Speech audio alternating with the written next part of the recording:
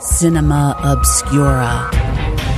You know, much like ghost stories around the shadows of a campfire, sometimes the true stuff of nightmares comes from what is imagined. On this episode, we take a note of a little gem, a compact film that really stood the test of time without a big budget or a star-filled cast.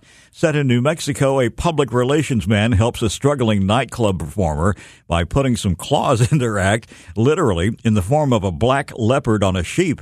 I guess it might have been a panther, I don't know, but a rival engages in what some might call a real cat fight, frightening the animal that remains at large, and then there's a series of killings. We're talking about the horror film from 1943, the movie The Leopard Man. I'm Steve Nikhazy, and I'm joined by independent Philly filmmaker Andre Bennett. Andre, I'm so glad we came across this movie, kind of a nice departure from graphic gore we've been talking about.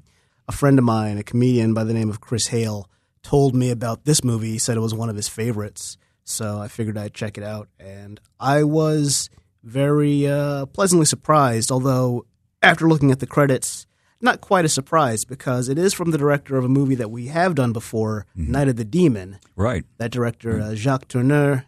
It's also produced by Val Lewton, and they had previously worked together on the movie The Black Cat. So it's definitely got that pedigree of atmospheric horror as opposed to more visceral blood. And feline undertones. Yes. Going on there. Bit of a thematic tie. You know, a few movies, I understand until this one, actually looked into the dark world of serial killers. Yeah, this is one of the first to accurately try to portray serial killers on film, at least in America. Mm-hmm. And the thing about this movie is it really puts you in the mood. And you really have to, I think, it's very effective if you see it in a dark room. You turn all the lights off and pull the shades. Yeah, and I did, actually, and it worked. It definitely, there's a scene where a girl is trying to get home, and she's under, like, a rail bridge, and there's the train coming, but, like, it's a very effective jump scare because you don't know if it's, like, the train or something else. Yeah. But up to that point, it's a very moody sequence between the lighting and sound. How it's directed, put together, everything just works to a very unsettling end. I like movies where you're actually kind of straining to see what's going on in the darkness, you know, and this is one of those movies. I do to a point, but in this case, it's the lighting is it works. Because sometimes it's, in some movies, it doesn't quite work that well. For something like this, definitely it kind of helps as long as, you know, that thing becomes more clear. But there are a lot of movies I've seen where the lighting is just such a problem. It's just dark all the time. Yeah. It's so hard. Yeah. But this is actually really just top-notch. And the fact that it is in black and white really, I think, lends to the whole mood. Let's talk about the cast a little bit. Yes, it stars Dennis O'Keefe. He later had done a TV show of his own. Really? The Dennis O'Keefe Show.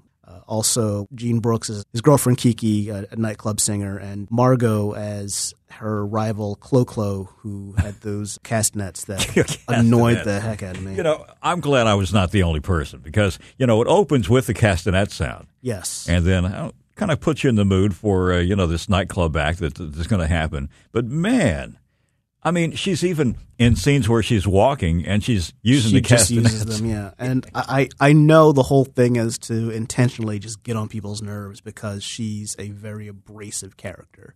Yeah. But at the same time, here's the thing about this movie. It's a very tight 66 minutes, and yet they manage to pack in so much characterization that you, like even Clo-Clo, you still manage to feel for her. There's depth there because even though she's doing things like scaring that leopard, she's very defensive. She's trying to protect her own position. She's trying to support herself. Yeah. Kind of a tragic story involving the leading cast members.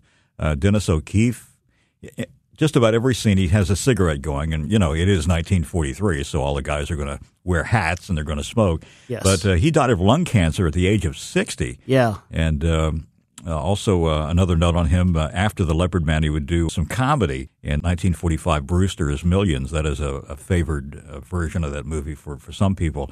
Jean Brooks began her career as a singer. And then she was in The Seventh Victim. She played a devil worshiper in that movie from 1943. And sadly, she also died young. She was only 47 when she died. Complications from drinking, and she had the misfortune of dying on the same day as JFK's funeral. So nobody knew about her death that day because we were all absorbed in what was going on in Washington. That's kind of like what happened to Farrah Fawcett. Yeah, exactly. She had the misfortune of dying hours before Michael Jackson. Yeah, that is so true. We have a clip from The Leopard Man. We do. O'Keefe's character, Jerry, has a theory that, okay, so the leopard gets loose thanks to Clo-Clo and murders a girl. Or so it seems.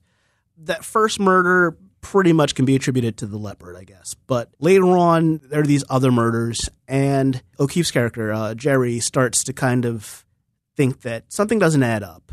He's learning more about leopards, and he's thinking, maybe this is not what it seems.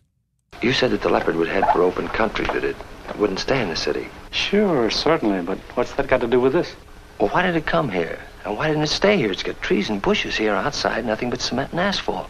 Jerry, I talked to you about the habits of an ordinary wild leopard. This leopard's another matter entirely. A caged animal traveling around with Charlie Howcome for years and years. That's why it kills human beings. Why? It doesn't know how to hunt its natural prey.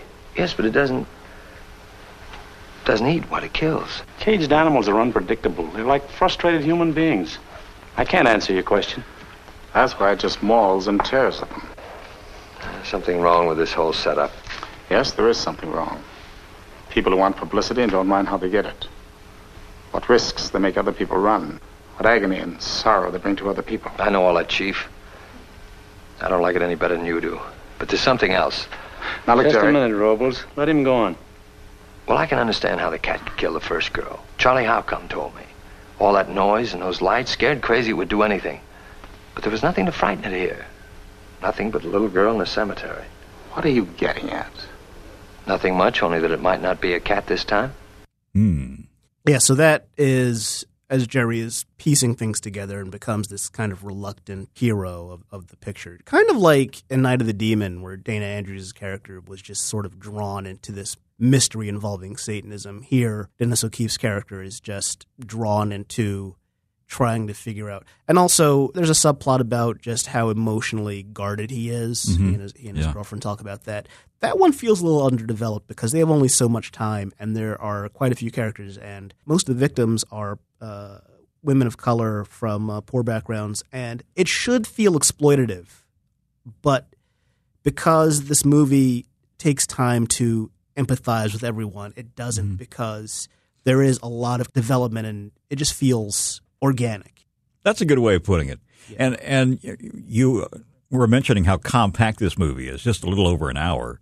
But you don't feel cheated at the end of it. You don't say, is that all there is? Yeah, it doesn't feel rushed, which is amazing because a lot of movies that are that short, and there were quite a few then. This was before 90 to 120 became the norm. Yeah. But this is a movie that, even though it's so short, I guess there's just enough story for the length, and it doesn't overstay its welcome, but at the same time, it doesn't feel hurried. Yeah. Can you imagine going to the movies today and expecting to see a double feature?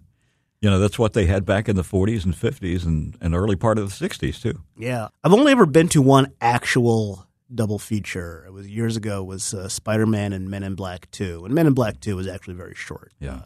To its detriment, to be honest, because, again, some movies can be shorter and it works. And some movies kind of try to pack too much into 76 minutes, and it fails. I tell you, it is a good thing for the concession stand. That's for sure with two movies. And what drive-in movie theaters survive these days, they're always showing double features. So that's something to keep in mind with your family if you live in an area that actually has a drive-in. I would love to go to one of those. You got to check it out. Yeah. The Leopard Man, and it's fairly easy to see, isn't it? It is. It's on the internet. It's not really commercially easily available, but it's available to find on sites. Just Google it, and it'll come up fairly quickly. Or if you like, you can use Bing. Yes, or that. Thanks, Andre. Thank you, Steve. Cinema Obscura. And I'm Steve Nikhazy, along with Andre Bennett. Cinema Obscura is recorded and produced in the KYW studios in Philadelphia. For more shows, check out the new radio.com app on Apple Podcast or wherever you get your favorite shows. Thank you for listening. And one more mention, Andre, before we close it out, how people can stay in touch with us. Yes, we are on Twitter. Check us out at C Obscura Pod. We post a lot of stuff about the movies. We post about movies in general. Cult movies, definitely. Mostly cult movies. Just kind of try to talk to you, get a sense of what you think of the podcast, the movies we cover. Get some suggestions as well. Definitely suggestions, because we love talking about movies. And you will always get a response. Definitely. See you next time. See ya. Men are all fools.